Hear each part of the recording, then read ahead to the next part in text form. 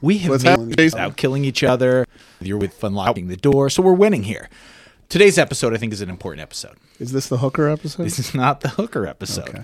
But we're going to ask if we can use Bitcoin to pay for escorts. So that's a thing. That might be a thing. But what this episode really is, and Jason said it when we were having a conversation earlier, and our guest today is Jason Brown. I don't use the word guru lightly. So I'm going to throw this at him. He's a humble fella. He's not going to probably embrace the guru. But for this episode of Big Boy Voices, he is our cryptocurrency guru. Let's tell everybody how to become millionaires. You want to become a millionaire tomorrow.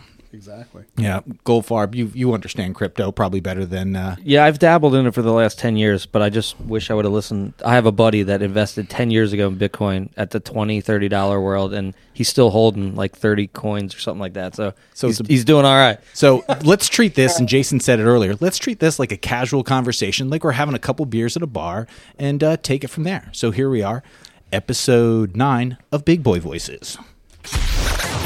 You're playing with the big boys now. When I'm listening to them, I'm laughing the whole time. Funny how? I mean, what's funny about it? He's a big boy. He knows what he said. What'd you say? Oh, you're a big boy. You'll figure it out. Don't talk to me like I'm a child. Boys, you must strive to find your own voice.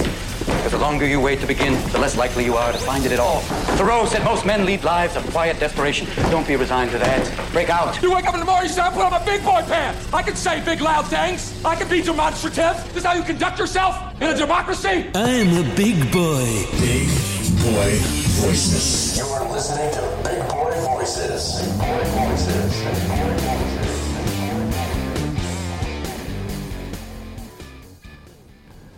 All right. So we put the call out to be educated on crypto, and here we are. Mr. Jason Brown, welcome to Big Boy Voices. What's up, brother? Jay Brown. What's up, guys? I'm excited to be here. That was a cool little plug you had right there. You like that? You like the We're the professional. We pretend to be professional. So that's where it all begins. So that's it. Fake it till you make it, right?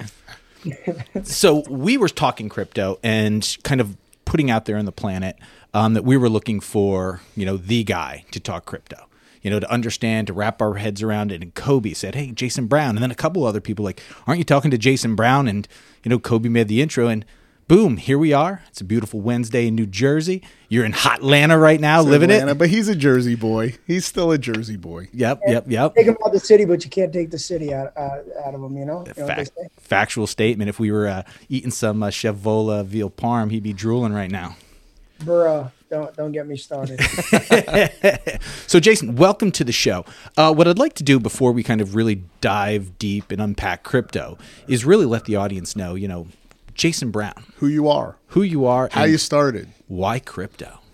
How'd you end up on this journey? This journey being our podcast, maybe? No, not it. This is good. It's like five questions. I like it. So, I'm honestly just the normal average guy. I grew up in Jersey, spent the first 25 years. Yeah, 25 years of my life in Jersey. Born and raised pretty much the American dream. Parents worked hard, stayed together, fought through, 2 to 3 jobs each. So I was just raised around hard work ethic and, was working at supermarket, fast food, pizza. And then in college, my roommate actually worked at Chef Vola, and he said, hey man, when I leave, I'm going to have you take my job. And I didn't know what Chef Vola was. Nice restaurant in Atlantic City. And, one day he came home, he's like, oh, I waited on Jay-Z and Beyonce. And I was like, that's pretty cool. So I ended up going to work there. And actually, that's where I met Kobe, the man, the myth, the legend. So, everything for me really started off, I would say like my, professional career.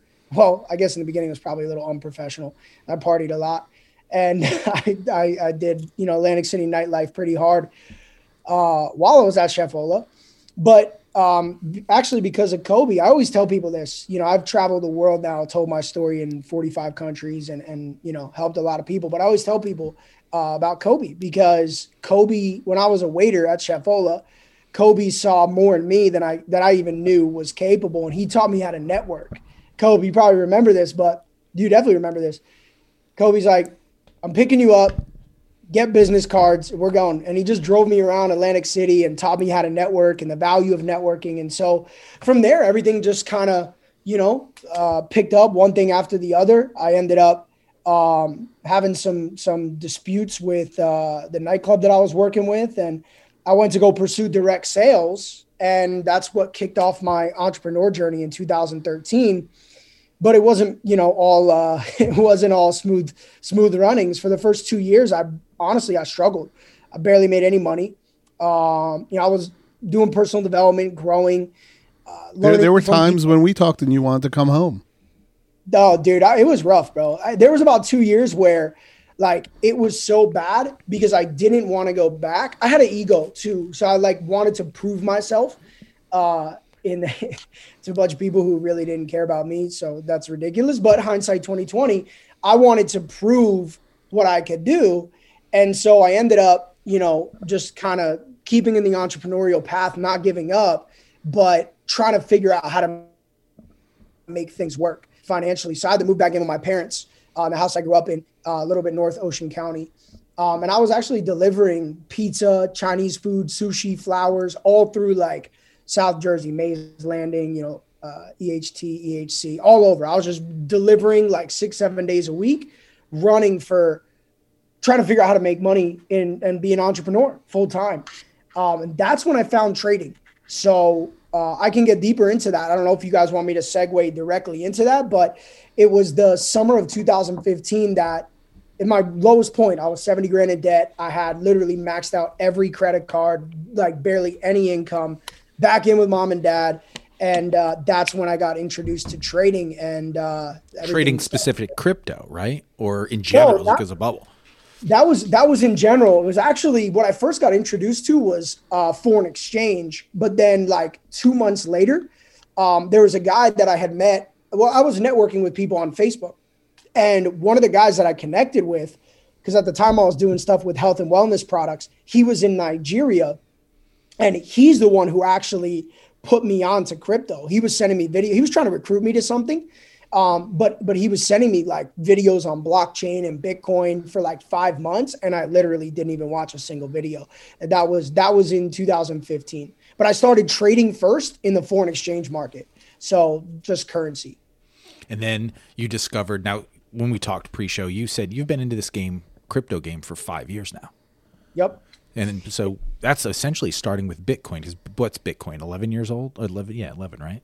You're asking me. So Bitcoin actually, the first transaction was 2009. So yeah, so we're coming. I mean, it's really approaching year 12, the 12th full year.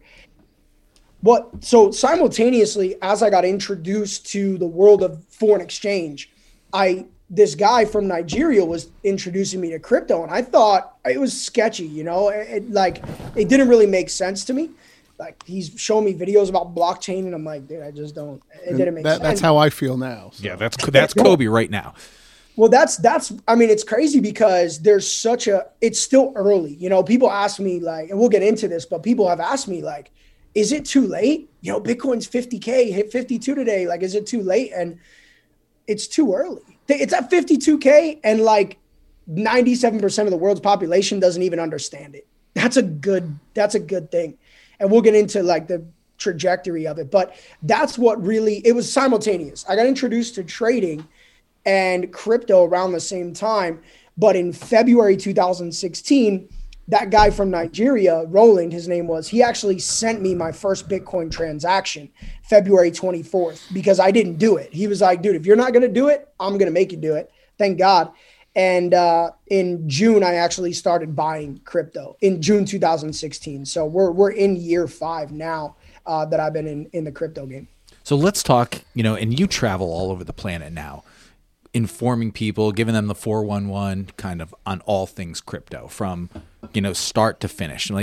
I would say treat Kobe and I like we're in second grade, right? If you've got to bust out crayons to explain blockchain and kind of all the moving parts, because we've got questions. We've got questions about, the blockchain, the security of the blockchain, why one crypto is worth more than another, why, the utility that cryptos are used for. Your natural Yeah, guess it's a class. I tried, right? and I tried to explain it to Kobe. It wasn't working so well. But I mean, the tax ramification. Like, I just have so many. Well, I think questions. that's different from the crypto. That's a cause of cryptocurrency. I guess making your money is the tax piece, but let's unpack the actual cryptocurrency first, right? Yeah, we can go deep. So, I mean, I'm not going to sit here and pretend I know everything, but we can go deep because this is what I do. So you know more than us, so let's go. This is amazing, and I'm telling you guys, I'm so grateful. Before we get into it, I just want to say that I'm grateful. Obviously, my friendship with Kobe is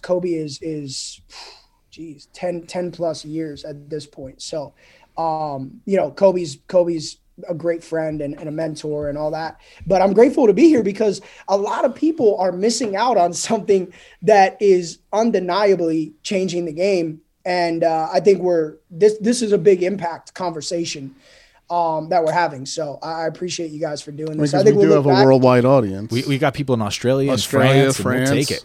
Yeah, people are saying that crypto is like the beginning of the internet. This is like the time now where it's like people like Kobe and John that don't totally understand it. This is where the future of currency is going in general, even maybe from a federal level that there's going to be, digital federal currency as well. Yeah, 100%. And I mean, the writing's on the wall. And so I think to first start to break everything down, is understanding that behind everything, the most important part of Satoshi Nakamoto was the creator of Bitcoin, unanimous, right? This is an alias. Nobody really knows. And it's surprising because after, 12 years, it started 11 years ago, but the development was 2008. It's very impressive. So that's like 12 going on 13. It's impressive that even the best hackers, some of the most genius tech computer people are involved in this space. And maybe few people know, but there's nowhere to be found of who it is. There's not even really close speculation, but there's a guy who started it. And the whole idea was to create a solution for the people, right? To create a monetary system that was governed by its own supply and demand parameters. And if you look at blockchain, the most important part of crypto, because right now there's close to 9,000 coins, right? So if you go to coinmarketcap.com, you'll see a list of, the coins and where they rank in market cap, meaning how much money has been put into that specific coin. But what really is one common denominator for every single coin in technology is blockchain. And blockchain is essentially just a list of records, which they call blocks, so a chain of blocks. And each block has its own hash, right? So you've probably seen the crazy Bitcoin wallet address, the, lowercase w3, capital L, it's like usually 20 something characters. That's called a hash. And each block has that identity, right? And so it's so many characters because every single transaction is creating a different key, okay? Yeah. So, good. So the way I was trying to explain it to Kobe is that, like, it's pretty much like a permanent ledger where the people control it instead of a central bank. The people, each computer is processing this information and making sure that every record, there can't be more Bitcoins than they say because there's records of every single thing and where it goes and who it went to and when. So it's self-governing currency, essentially. Yeah. So you're exactly on point, Jay. The blockchain is what essentially the blockchain is the government, right? No, the governing piece to it, because if you think about the role of this is the easiest way to lay it out for everybody to understand. So if you think about the role in the government, right? The role of the government is for accountability. Same role as the police, the military, right? It's accountability between, ethic and unethic and everything, right? So the governing piece to cryptocurrency is blockchain, because every single transaction, we're going to get into Bitcoin in a second, but blockchain is more important to understand first. Every single transaction is recorded and it cannot be changed. So if I make a transaction of $5 to Kobe, right, that transaction will show the address that it came from and the address that it went to, and it can never be changed. It can never be manipulated. So every movement of every Satoshi, they call it. So a Satoshi, the definition of a Satoshi is the decimals of a Bitcoin, right? So you have one full Bitcoin and then you have the Satoshi. Every single transaction is recorded on the block, which is basically just it's your ledger, right? So that's important to know because there's no alteration. There's no manipulation. All right, now we'll get into the next piece to this, okay? So now going into Bitcoin is king, and it's very important for people to, this has been the biggest thing that I've been drilling of why Bitcoin is raising in price, why it's not a bubble, and why it's still not too late, because I think people could look and go, whoa, 51,000, like, dude, I missed that train. It's not about that. So there will only ever be 21 million Bitcoin created. So if you're listening to this, the best thing to do would probably be to just grab a piece of paper so you can actually write this stuff down for the visual aspect of what I'm about to break down to you. So there will only ever be 21 million Bitcoin. When it started, it was a block, okay, like a virtual block. And all of this Bitcoin is there. And in order to get the Bitcoin off the block, you need to mine it. Now, when it started, the reward for mining was, I believe, $50. When it's 50 Bitcoin was the original mining reward. And then what the creator basically said, look, every 4 years, I'm going to cut that reward in half. So it went from 50 to 25, 12.5, 625, et cetera, 3.125. So every 4 years, the reward cuts in half, which means less and less new Bitcoin will enter the market. Okay. Yeah, I remember when I had friends like 10 years ago that were actually mining Bitcoin on like simple computers because there wasn't a big demand for it. And then as it's gotten more popular, if you don't have, warehouses full of computers now to solve all the equations to mine the Bitcoin, it's impossible. I mean, if you see, there's like documentaries on Vice and stuff, there's literally warehouses that are like miles long, just filled with computers that are just constantly figuring out all this mathematical equations to mine the Bitcoin. So here's a legitimate question. If there's only 21 million Bitcoin, are people they can no longer mine it, correct?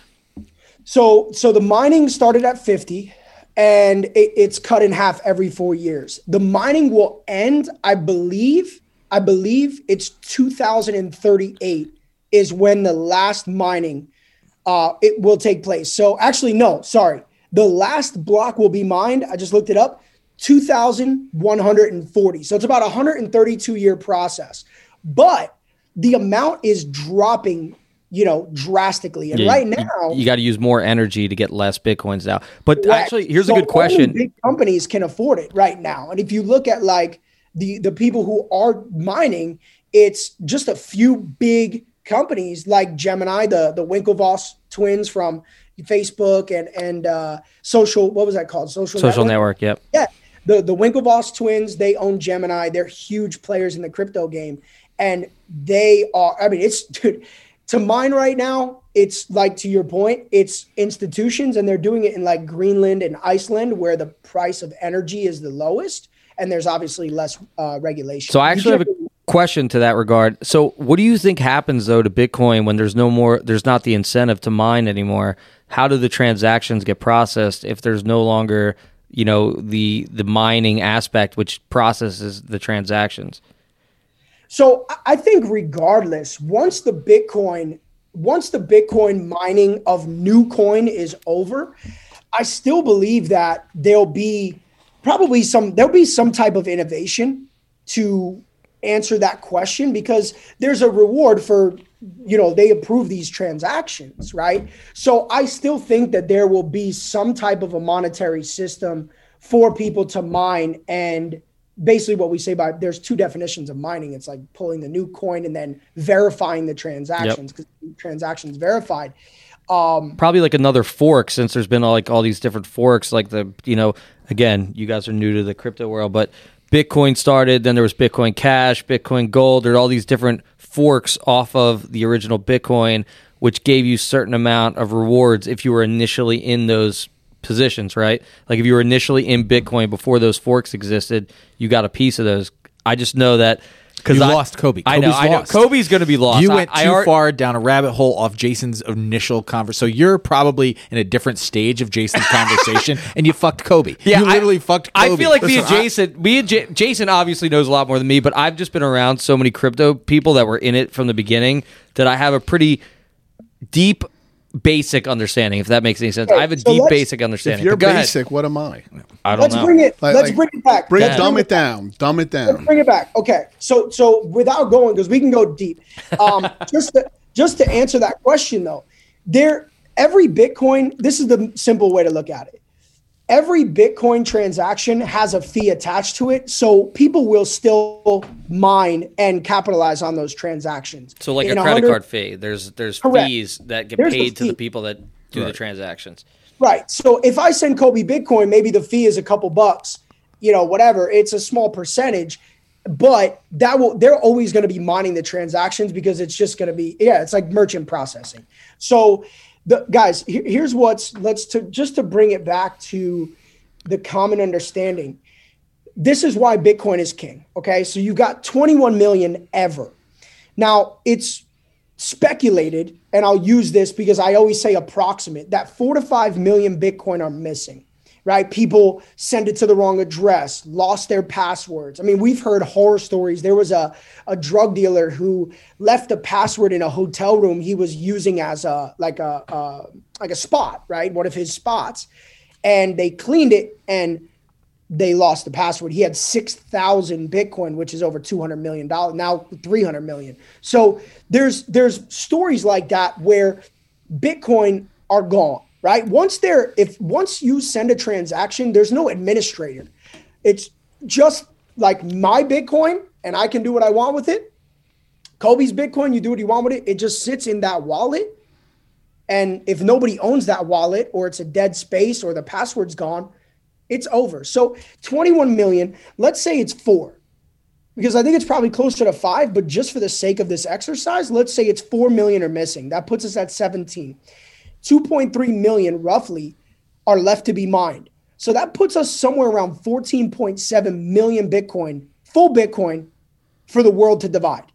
Now, Bitcoin is a global market. And so I did research, and in December of 2020, I haven't looked for an updated report, but in December of 2020, there was reported 46.8 million asset-rich millionaires in the world. Okay, so this is, if you own $1 million, you might have no cash, but you might own $1 million home, you fall into this category. So 46.8 million, and there's 14.7 million Bitcoin in the world, and there won't ever be more. Which means that there's less than a third of a Bitcoin available if every millionaire wanted one. Guys, right now, a third of a Bitcoin is 16 grand. No, less, 15 and change. So if you really think about why Bitcoin is so significant, it's the use cases are there, right? It's peer-to-peer transaction. It's Bitcoin is a monetary, global currency. But because of 5G network, Bitcoin transactions have gotten faster. And a couple years ago, the biggest challenge to Bitcoin from experts, banks, even other, like compared to other blockchain technologies like Ethereum, Ripple, is the argument was that if I send Bitcoin to John, you might not get that Bitcoin depending on the time of day. You might not get that Bitcoin for 45 minutes, an hour, 2 hours. Today, the transactions are ridiculously fast. So the argument a couple years ago was that Ethereum might pass Bitcoin because Ethereum transactions verified faster. Some coins verify instantly, like a Ripple, right? So they're pretty instant. Like I transfer coins, and dude, Ripple, by the time I press my button here, it's here. It's very fast. But because of the 5G network, Bitcoin has sped up, and the transactions are like 2 to 3 minutes. Let me ask a question, actually. So getting to Ethereum, since you brought it up, a lot of the people in my world seem to think, even though Bitcoin is king, that Ethereum has a lot more usage because of the smart contracts and all the different coins that are being built on it. Speaking of DeFi, me and John, I I'll say this is not our personal financial advice, but we both invested in a couple DeFi platforms in the last couple of weeks. I've been personally in and out of it forever. I'm not like a diehard crypto guy, but I've been in and out of it. We've invested, I think, in Polkadot. I invested in, and Curve, DAO. Do you know that one? It's in the top 100. It's a DeFi related crypto. Anyway, it was 60 cents.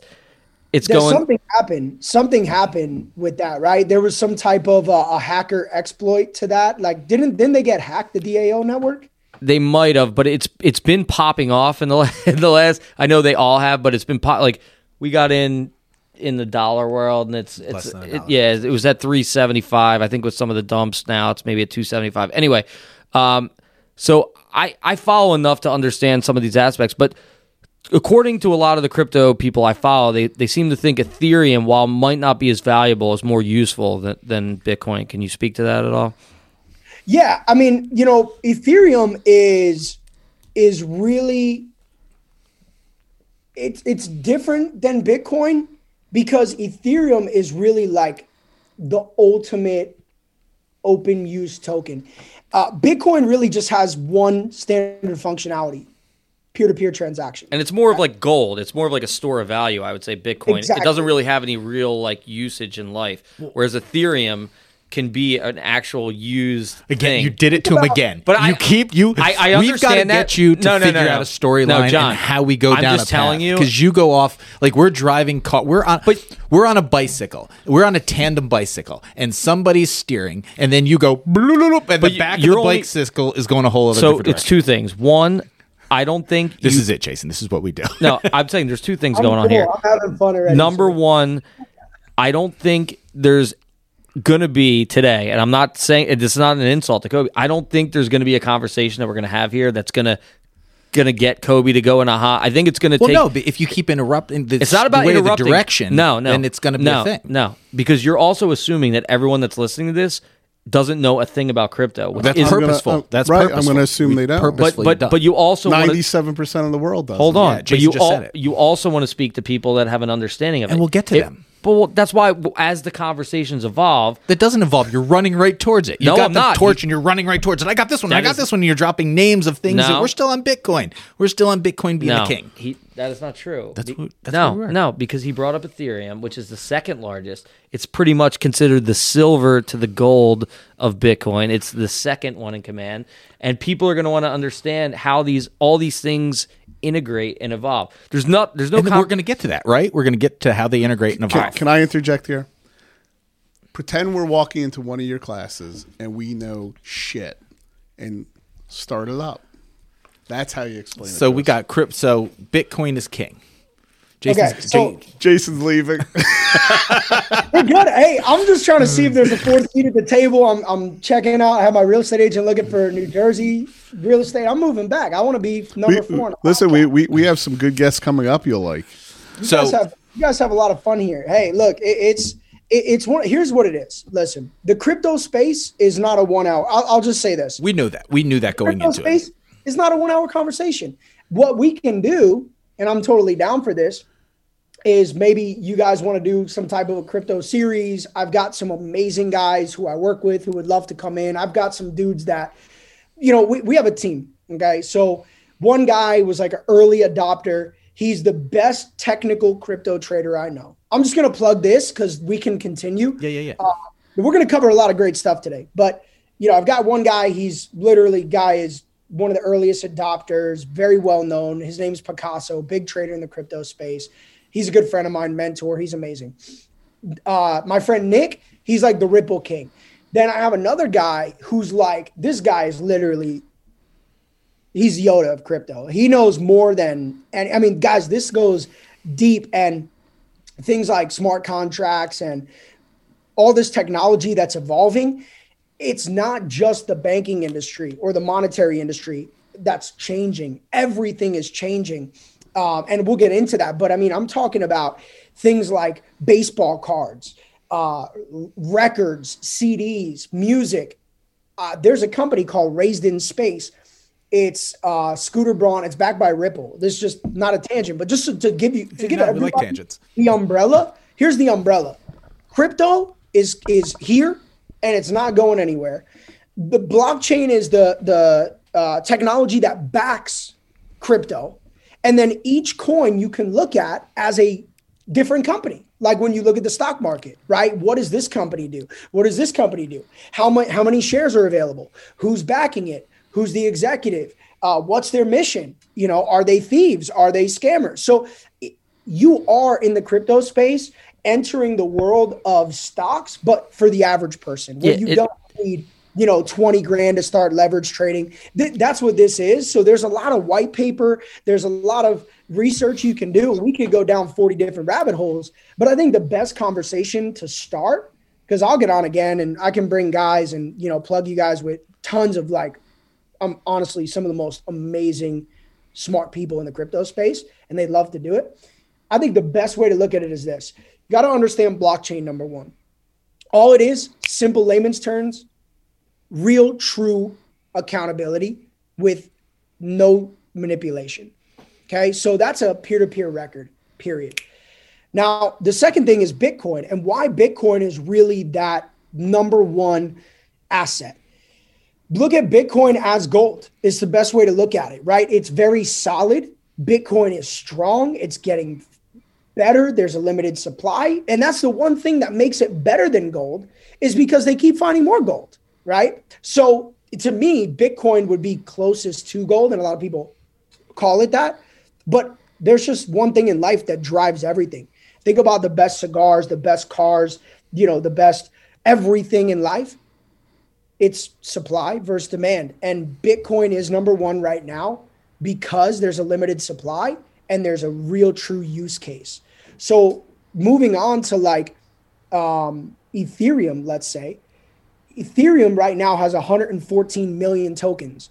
One of the fears with Ethereum is that, there's a lot and that there's more coming in, but they're creating right now. Yeah. So to your point, Ethereum is amazing because Ethereum is kind of like, it's kind of like a Lamborghini as opposed to like a block of gold, right? If you take a brick of gold, it's just solid. It's just gold. That's really Bitcoin, right? It has its use. It's valuable, right? It'll always be valuable. But if you look at Ethereum, Ethereum's like an open vessel, and it's been used. And the blockchain technology has been used in a variation of different projects. And Ethereum's like the gasoline that fuels all these projects. So things like DeFi, things like EOS, smart contracts. Buddies of mine are building an app. It's a social media app that basically it's TikTok that pays people through smart contracts. So you don't need secretaries. You don't need accounting teams. It literally calculates who's the winner, who gets the prize. It pays them out automatically. So this technology is automation. Smart contracts. They work. That's why they're called a smart contract. They automate things. So what I tell people, the easiest understanding is that every coin solves a problem. And if it doesn't, then it doesn't really have a use case, right? So look at crypto as the solution to all the world's craziness. Over the next 10 to 15 years, we'll find out what are the best coins. I think a lot of it is still outside of Bitcoin, Ethereum. A lot of it is just speculation of who's that. A lot of the new cryptos from the research I've done is like a lot of the pricing and is based on speculation of where they're going to go. They really haven't proven anything at this point. I was trying to tell John, and I'm not saying this to break John's balls, but like the Dogecoin and all that stuff, like that's just hype. It doesn't serve a purpose. It doesn't. It made me $2,000. I'm not saying you can't. Was served. Again, I'm not saying you can't in the short term make money off it. I'm just saying it's an unlimited supply. It was made as a joke. There's really no use case even being sold for that. Well, so yeah, you can make a quick buck like a GameStop hype or something like that. But as far as like the ones that you want to hold that will actually serve a purpose, it's definitely not one of those. So they all have their own independent utility then, correct? Right. Every single one has their... All right, so every single one is created for a purpose. And so like the Polkadot, like I brought up earlier, that's supposed to be like technically, like from what I understand, it's like an Ethereum killer, right? It's supposed to be like the next platform that can be built upon to create its own things, correct? You're going to hear, since 2015, I've heard Bitcoin killer, the Yep. Chinese Bitcoin. You're going to hear that. But there are, Polkadot is one of the leading coins. There's a lot of hype around it right now, mostly based off of price. Yep.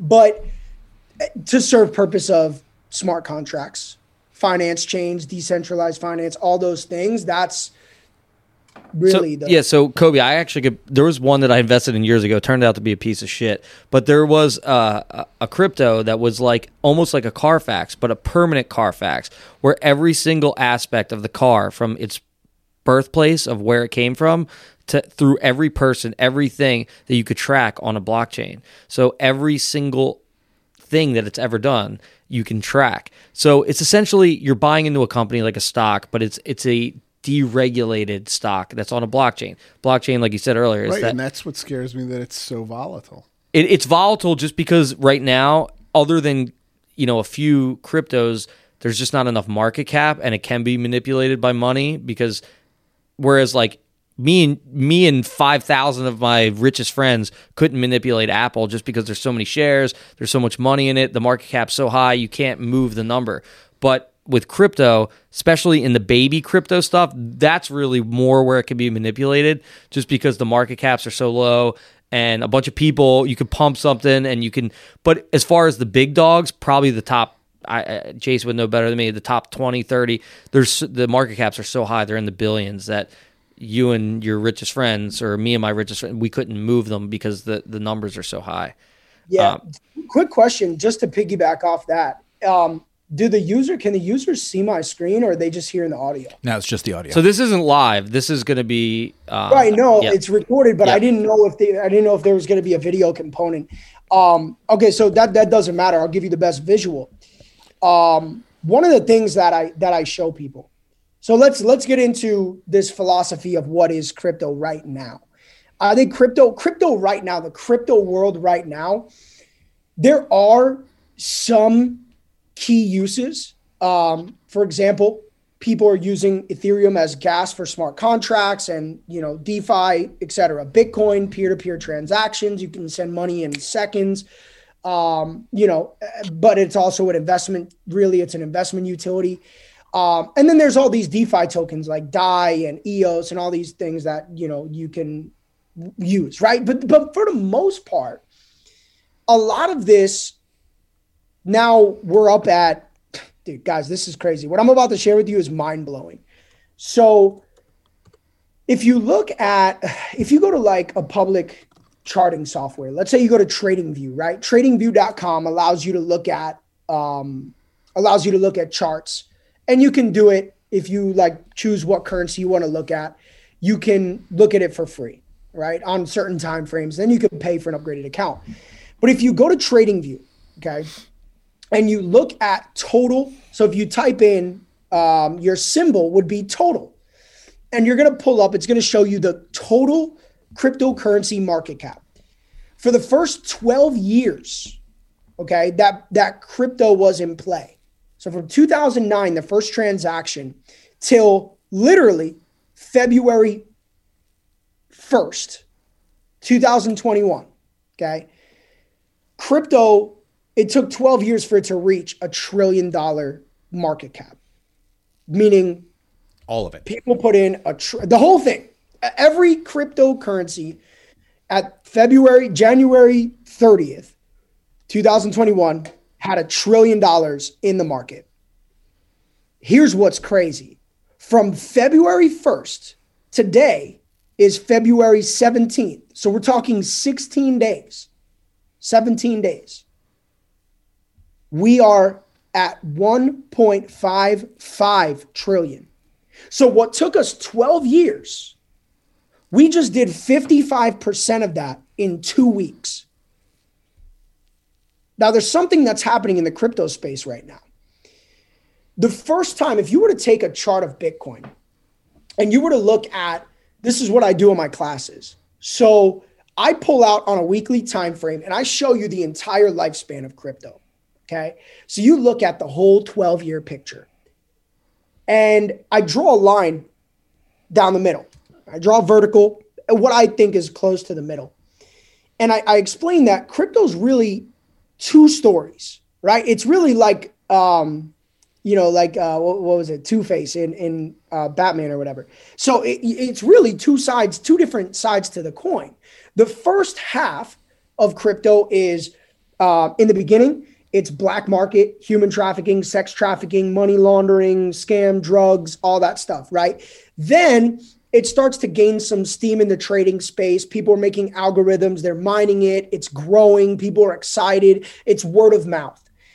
Then when it went up in the end of 2017, right before it went up, there was this speculation that there was going to be no taxes, right? So one of the things that everybody was talking about in that point, and this is almost when it transitions to the second half, but towards the end of 2017, the government said, we are going to transact. We are going to document every single buy and sell, and we're going to make that a taxable transaction.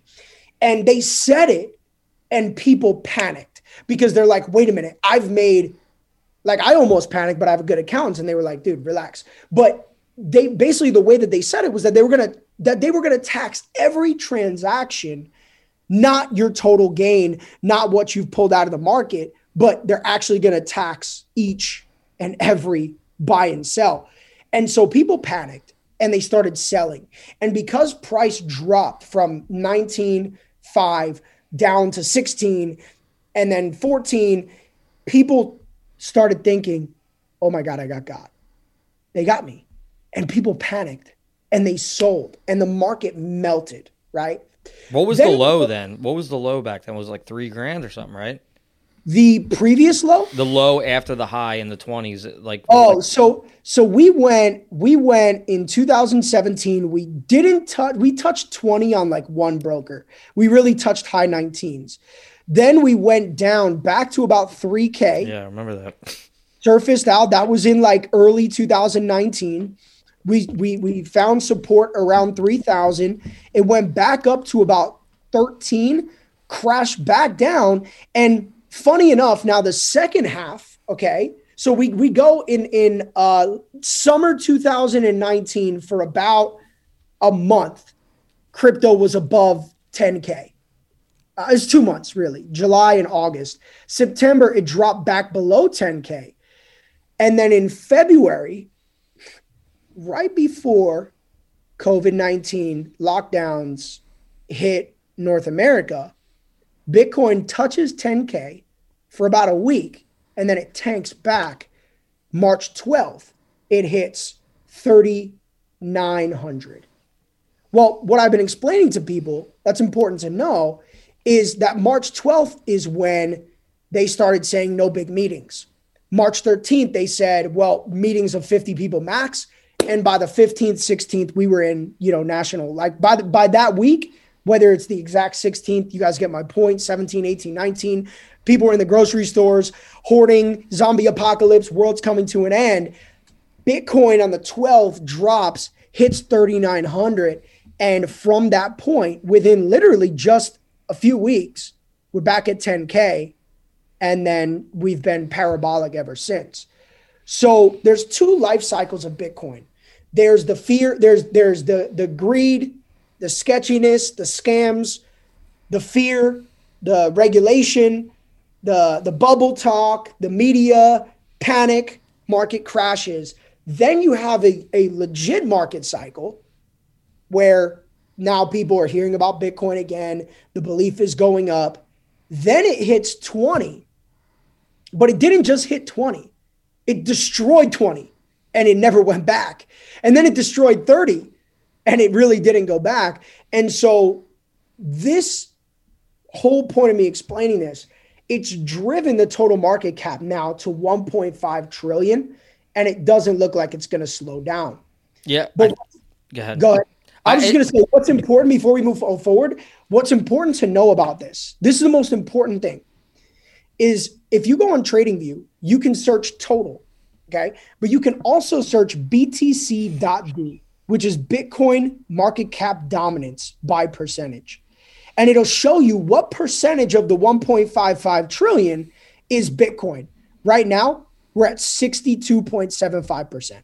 So out of that 1.55 trillion, 62.75% is Bitcoin, 13.6% is Ethereum.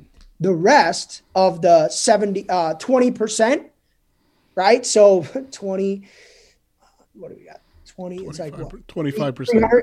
Right? 300 billion, something like that. Yeah, 15 divided by 5. Yeah, it's like 300 billion is in the other coins. There's a major dominance between, it's 75%, sorry. So 75% is Bitcoin and Ethereum. So yeah, a quarter of it, 350K, whatever, 375K is in the other coins. I believe that what majority of people are doing, and when you see a chart, it makes sense. I believe what a majority of these smaller coins are doing right now is just giving people a way to get in. They get a 10x, 20x, 30x return. And we'll talk about Dogecoin in a second. You get that crazy 10, 20, 30x return. You cash out. And where are you going to put it?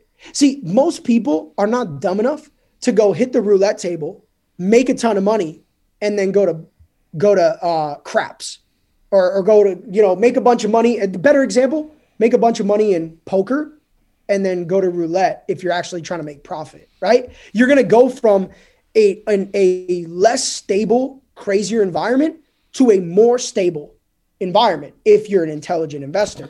So yeah, I have friends that take altcoins and use those to gain more Bitcoin. So exactly, they'll buy altcoins, and then when the altcoin is outperforming the Bitcoin at that time, you gain Bitcoin.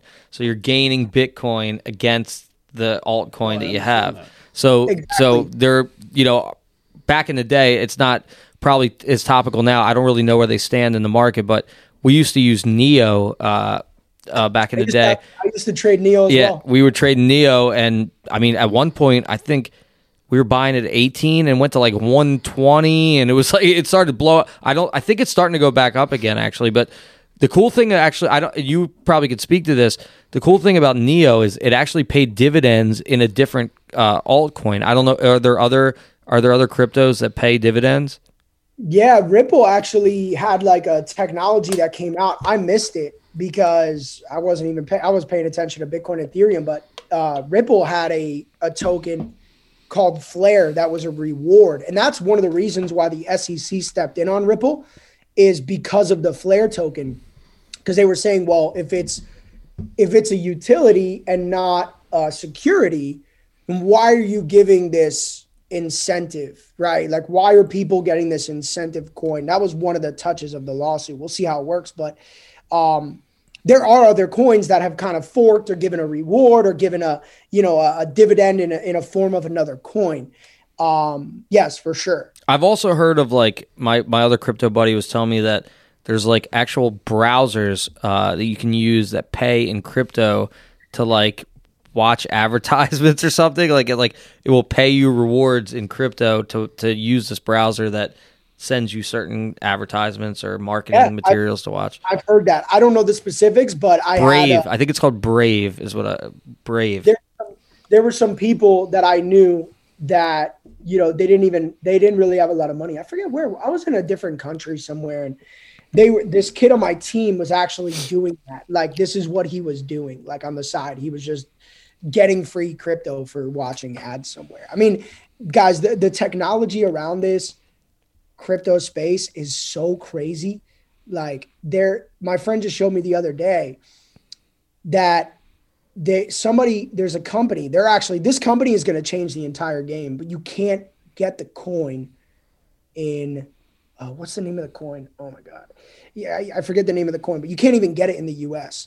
So the US market hasn't gone crazy over it yet, but they partnered with the NBA to create moments. So instead of collecting cards, right, a basketball card, a Jordan rookie card, you're collecting a video moment, like almost like a 15-second Instagram video, right? But it's a moment of, highlights, like Jordan hit it, dunking from the free throw line, for example. Maybe there's only 200 of those. And people are getting those moments. You have to buy the packs like you would buy a pack of baseball cards, a pack of Pokemon cards. There's a limited rare amount available. And if you get this moment, it's worth money. So there's a moment, I forget what moment it is, but there's a moment right now that's trading. So imagine some kid spends $10 to buy this pack, gets this card, and this moment is worth $120,000, but everything's backed by blockchain. So you can't hack the cards, steal the cards. It's all secure through those contracts. Dude, people are innovating. So I've got it on my phone, and if I lose my phone, I'm done. Yes. Well, that depends. I mean, you could bet. So the thing about crypto, that it's gotten way better, because I just remember when I got into it, I was just as confused as you guys were.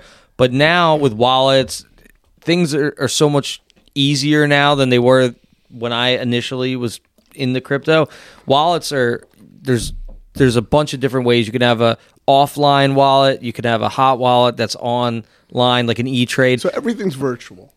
Everything in so it's virtual baseball cards. Everything's virtual. Yes, it's all blockchain. It's essentially, the way I best describe it, I was saying this to you earlier, is that it's essentially like you're looking at the stock market like you looked at the internet when it first came out, but it's crypto. So it's like crypto is, instead of a newspaper, say the stock market's the newspaper, crypto is the internet when the internet came out. So the NBA teams up with this crypto company, and they're selling their moments. They have the rights to those moments. Yes. And they partnered with, I'm trying to remember, my buddy just showed me this the other day. I'm trying to remember the name of it, but it's crazy. This company partnered with, they're partnering with the UFC to create UFC moments. I read that. They're partnered with the NFLPA. They're partnered with, it's not Disney, but it's like a kid. What was it? But Kobe, to say to you, it's essentially like, it's no different than anything else. Me and John collect pinball machines. There's limited edition games, right? They're the same as the non-limited edition games, except the artwork might be different, right? But they sell for 10 times more money because they're. But this is all in virtual space. This is a manufactured. But what I'm saying is it's a manufactured, limited amount of things. Yeah, so but you can see it, touch it, smell it, taste it. The pinball machine. This is. Here's where Kobe has a hard time. Yeah, here's where Kobe doesn't get, because it's digital. It's tangible, right? Yeah. So that's kind of where let's get that hurdle. Are we too? Well, you're not. Is this a young man's game? Is this? No, not at all. I think it comes down to understanding. You've got to get the understanding. It's information. I mean, it's Kobe. It's like anything in the world, man. Certain things, I guess, would be more appealing towards a certain demographic, like Harley Davidsons have their niche target, right? The Disney has their niche target. Every coin almost has a niche target, or every technology has its target. But crypto is it's like a hobby meets a financial system meets a true collectible with value. So there is nothing we can compare to gold. We could compare to, whatever, but it's really nothing to compare it to in reality. Okay. I have a Derek Jeter game-worn jersey signed by Derek Jeter. It's $1,500. How does it compare to the virtual world? I have it. It's in a frame. I wouldn't compare those things. I don't really think that's a good understanding of where crypto would be. There's one comparison, and I would just tell you the one and it's funny you just said that, Kobe, because I used that example the other day. When I'm home and I'm in my office, I have LeBron Cleveland jersey signed. I have a Kobe jersey when he retired. It says Mamba out. I have my Derek Jeter jersey. I have Judge. I have Michael Jordan. I collect jerseys, right? They're important to me. That's a physical thing. That will never die. But anything that is worth collecting, it's based off of a limited supply. Look at Jordan sneakers, right? Jordan sneakers are literally everything in the streetwear young community, because certain shoes, they produce hundreds of thousands. and they cost $150. But certain shoes, like I have a pair here, they're like this pair had a limited supply, right? So they're Jordan 5s, whatever. They did a collaboration with Off-White. These shoes are, you know, pretty limited. And the price was a few thousand for those shoes. Now they're doing a re-release. I just saw it this morning. Guess what? The cost of those shoes are going to go down. So you can compare it, your Jeter game-worn jersey, because there's a limited supply. And then based on the demand for that jersey, that's what's going to drive the price. Yeah, it's all going to just come down to like anything. It's like how many people care about it. If there's a million people that care about a digital thing, then and there's only this amount of them, then the price will go up. If no one gives a shit, then the price will stay low. But the reason you asked about a young man's game of crypto, the reason why I think the young people are into crypto is because other than the last year, which I don't know how much, Jason, you follow the stock market, but the stock market's been acting like crypto, which isn't normally the case. Usually the stock is a slow grind. The crypto game is huge swings up and down, huge swings. So the young people, there's a lot of excitement. It's almost like gambling. There's a lot of excitement because you could put $1,000 in and have 25,000. People like that huge excitement that you could put in a couple grand and make big money. Whereas generally throughout time, the stock market's been like a slow game. You know, you put your 10 grand in, and hopefully when you retire, you got 150 grand, whatever it is. That's because that's what we were taught. Exactly. So whereas crypto is like playing a slot machine, it's like, and I'm not saying that's the purpose of it, but the market is so volatile that like every day you're seeing 20% ups and downs, 30% ups and downs. People like that rush. And it's that will change, by the way. And the more people that get in, it'll change, I think. But I'm more of a technical trader. Okay. So what I like, you know, you follow charts. Yeah. I mean, I chart, I do research, but I chart. And I'll tell you guys, the charts tell the entire story. Understand everything that happens, all the movement, all the price action that you see right now, the volatility to the average person. Yes, it's volatile. It moves. Bitcoin can move $300 to $500 an hour on average. It moves 2,000 a day on a slow day. It moves a lot. But there's one important thing that's taking place right now, and we can kind of wrap up part one of this. If you guys would have me back, I'd love it. You know, we could continue this conversation. Absolutely. But we could wrap up on this one specific thing. Okay. Right now, we're entering the first phase of corporate America, of institutional America, of elite America, walking into the room with average Joe America to discuss crypto, if that makes sense. Yeah, I think they're hedging. I think corporate America is hedging their bet, saying like, hey, we don't know shit about this space, but we want to be in it if it grows. And now you're seeing Teslas and, you know, the Merrill Lynches of the world getting into crypto because they're like, if this shit does take off, we don't want to miss out on it. I think here's the fact. Here's the facts. You're right. Here's the facts though. Everything that happens takes a pioneer, right? Look at how America was created, right? You have pioneer, like everything in life takes a pioneer. You have Henry Ford, pioneer. The guys who created a plane, pioneers, right? Everything in life that we have, whether it's the light bulb, every invention, the internet, computers, everything has a pioneer who steps up and says, this is the direction we're going.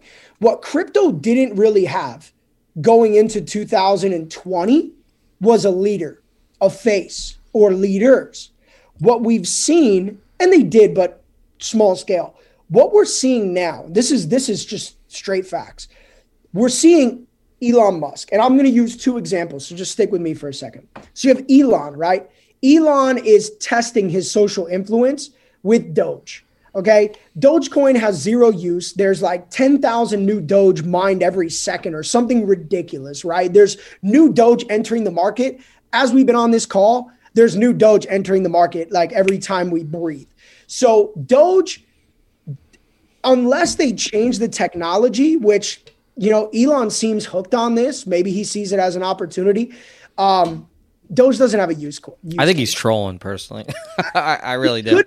He could be pumping his own agenda, but I also don't think I give Elon the credit that I do think that maybe out of all the people that are influential in the world that we can't trust, I think that Elon may be one of the guys we can trust personally. We're not going to get into politics, but Elon seems like he's on the good side. So I don't know. I mean, I think if he wanted to pump it and dump it, he would have done that.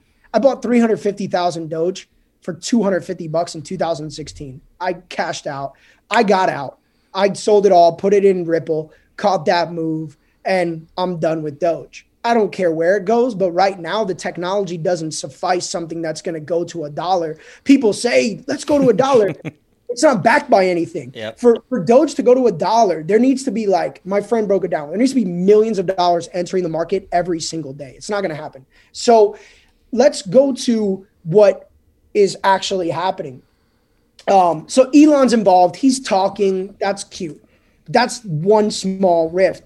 Though Elon put 1.5 billion in, and Tesla made more money off of Bitcoin than they did 14 years selling cars. So if that's not a wake-up call to some of the people who are being stubborn and old school, that's why we're here over 50. I believe that's why we're over 50 right now. Now, second thing, Michael Saylor. Okay, so I'm going to just quickly read you Michael Saylor's. Yeah, I've been following him. Guy's a savage, right? So Michael Saylor is an American entrepreneur and business executive who co-founded and leads MicroStrategy, a company which provides business intelligent mobile software, cloud-based services. Okay, so Michael Saylor, net worth $500 million. Okay, roughly, maybe more, honestly, because who knows what he's worth in crypto.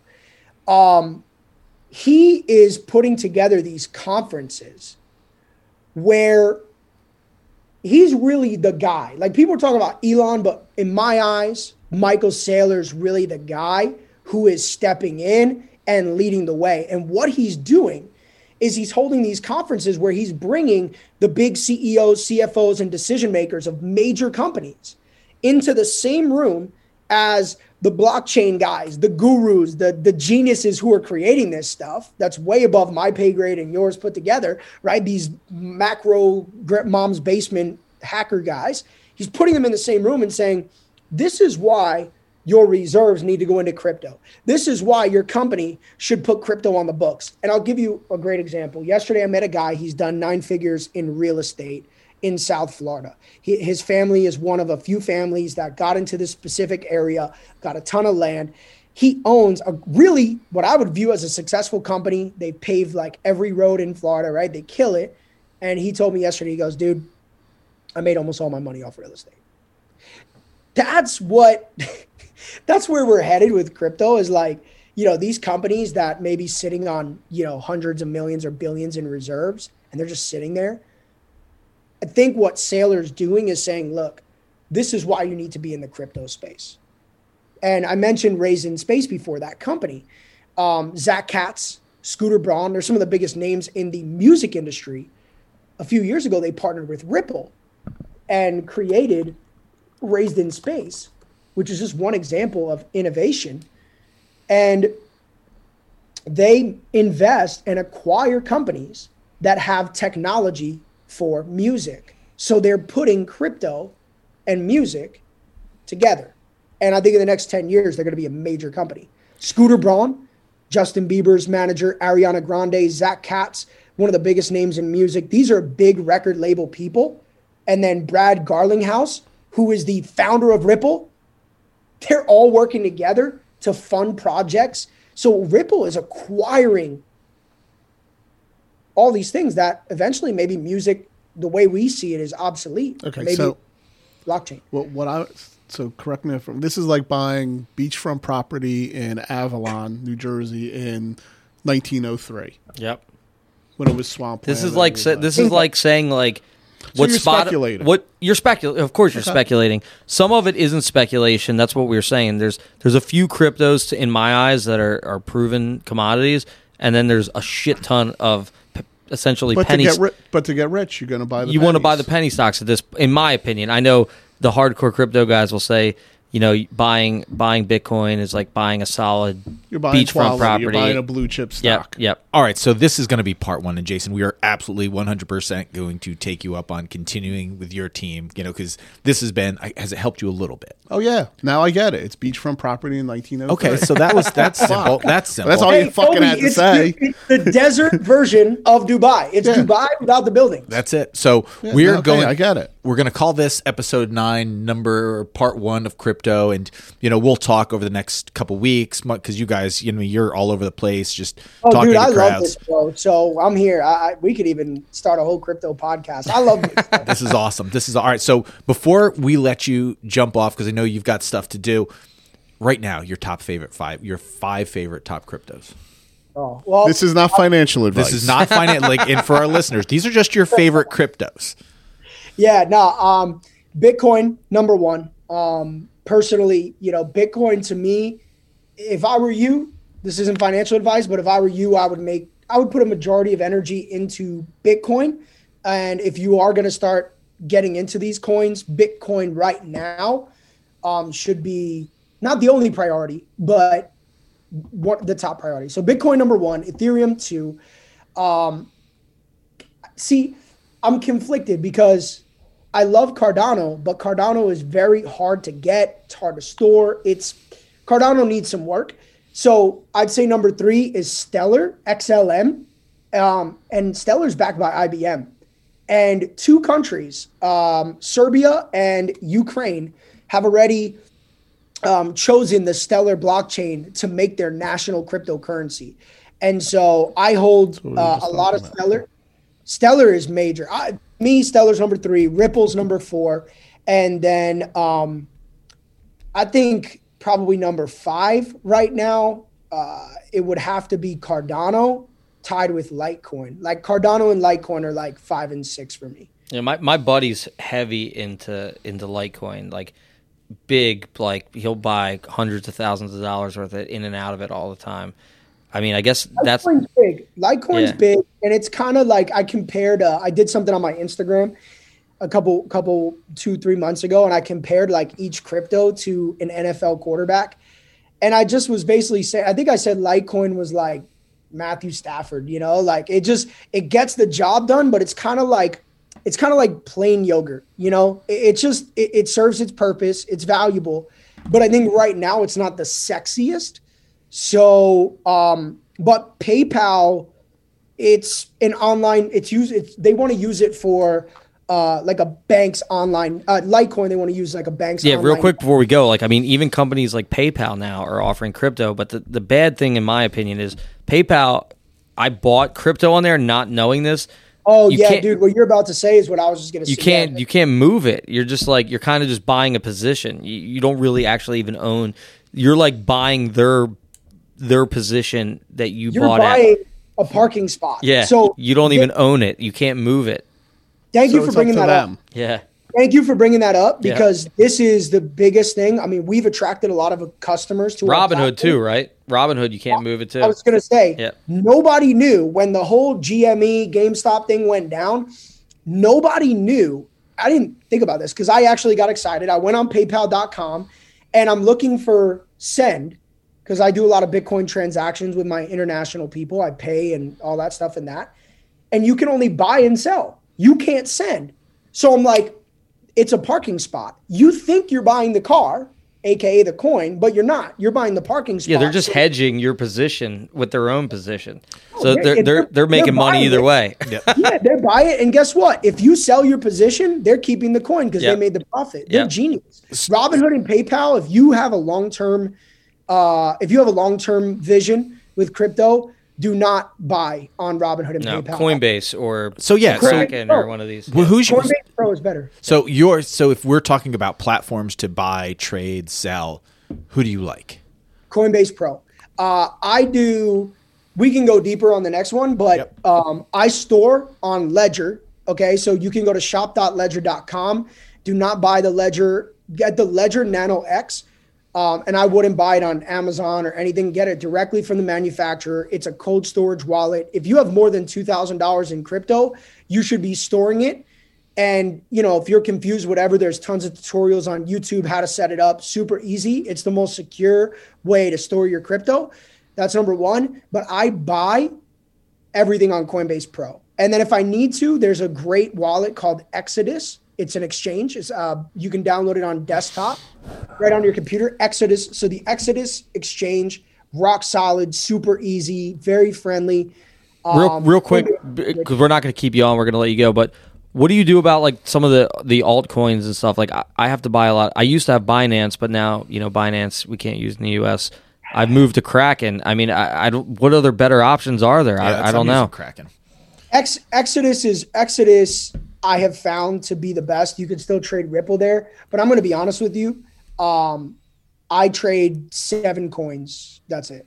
Yeah. I don't do the altcoin. I don't do all the DeFi coins. I mean, I don't, because to me, if I can't keep it on the ledger, I'm not really that interested. Yeah, you sound like my partner. If it's not on Coinbase Pro, he doesn't do it. I don't. To be honest, if it's not on Coinbase Pro and it's not, and I can't store it in my ledger, I got rid of it. So I got rid of all my Cardano. I got in Cardano at like 3 cents. I got to have everything to go into Bitcoin because I'm 72% Bitcoin, 23% Ethereum, and the rest is trickled out to the other coins, Stellar, Ripple. But to me, what I want, gold, silver, or plastic. Right? That's the way I look. Yeah, that makes sense. All right, Jason, man, we appreciate it. This is what we're going to call unpacking. I don't even know you anymore. Holy shit. We're going to call this Unpacking Crypto Episode 1. And for everybody who's listening, head over to the gram. No, don't follow Jason Brown. We want him to ourselves. No. Follow Jason Brown because this is some serious. This is deep, right? Like how many podcasts we've done? 9 podcasts, and you and I have said not a word. Like literally not a word. I like the podcast where I am, other than our guest, is the smartest person in the room. Yep. And even a blind squirrel finds a nut. You're in the wrong room. That's it. That's awesome. But yeah, so I encourage everybody, go follow Jason on the gram. You're Jay Brown on the gram, right? Jay Brown on the gram. Jay Brown, 6 letters. Yep. If people want to, they listen to our cast and they want to, check out one of your speaking engagements, how do they do that? I mean, I'm everywhere. I think the best thing to do would probably we've got people on that listen to our podcast. When you say you're everywhere, they're going to go look in their bathrooms. I'm just saying, this is the fucking people we deal with, bro. To be honest, the best place, and I'll be real. I mean, I can connect you guys as well. The best place is on the platform that I work with, because I educate 2 days a week, and the other guy, we're all on the platform, and so it's like Netflix, but for crypto education. So we have an algorithm that does Bitcoin and Ethereum trades, and we have 7 guys that are, 6 days a week, 20 hours a week, roughly talking crypto. So, if somebody really wanted to dive deeper, or if you guys want to dive deeper, like I have a whole course on there. I have 20 something hours of recorded material where I go really deep into everything. So, we'll continue on the podcast. My intention is, hey, if you want to dive deeper, but I love giving value. I don't need money from it, but, I'm down to come back and we can talk crypto whenever you guys want. But if you want to dive deeper and this is something you're really interested in, just shoot me a message on Instagram. Let me know you're on the podcast, and, we'll connect. Hey, dude, we're diving deeper. I'm busting out my bright yellow Speedo. We're going deep, bro. Shit, I'm gonna go hit Mac on the way home. The Mac machine. Shut the fuck. Get fired up. Kobe, it's time to get rid of the beeper, baby. Pager's going away. No, get rid of that pager. Jason Brown, my man, thank you for joining us for Big Boy Voices. Thanks, Unpacking Crypto, Episode 1. I'm like a proud dad watching them. Look at you go. Look at you go. Muzzle top, Kobe. Episode 9, first episode, Unpacking Crypto. Ladies and gentlemen, Jason Brown, bro. We appreciate you. We will talk at you soon. Listeners, you will listen soon, and we will unpack more of this crypto world. Cheers, bro. Cheers. Thanks, Jay. Got you guys. Visit the website at bigboyvoices.com and on Facebook and Instagram at Big Boy Voices Podcast.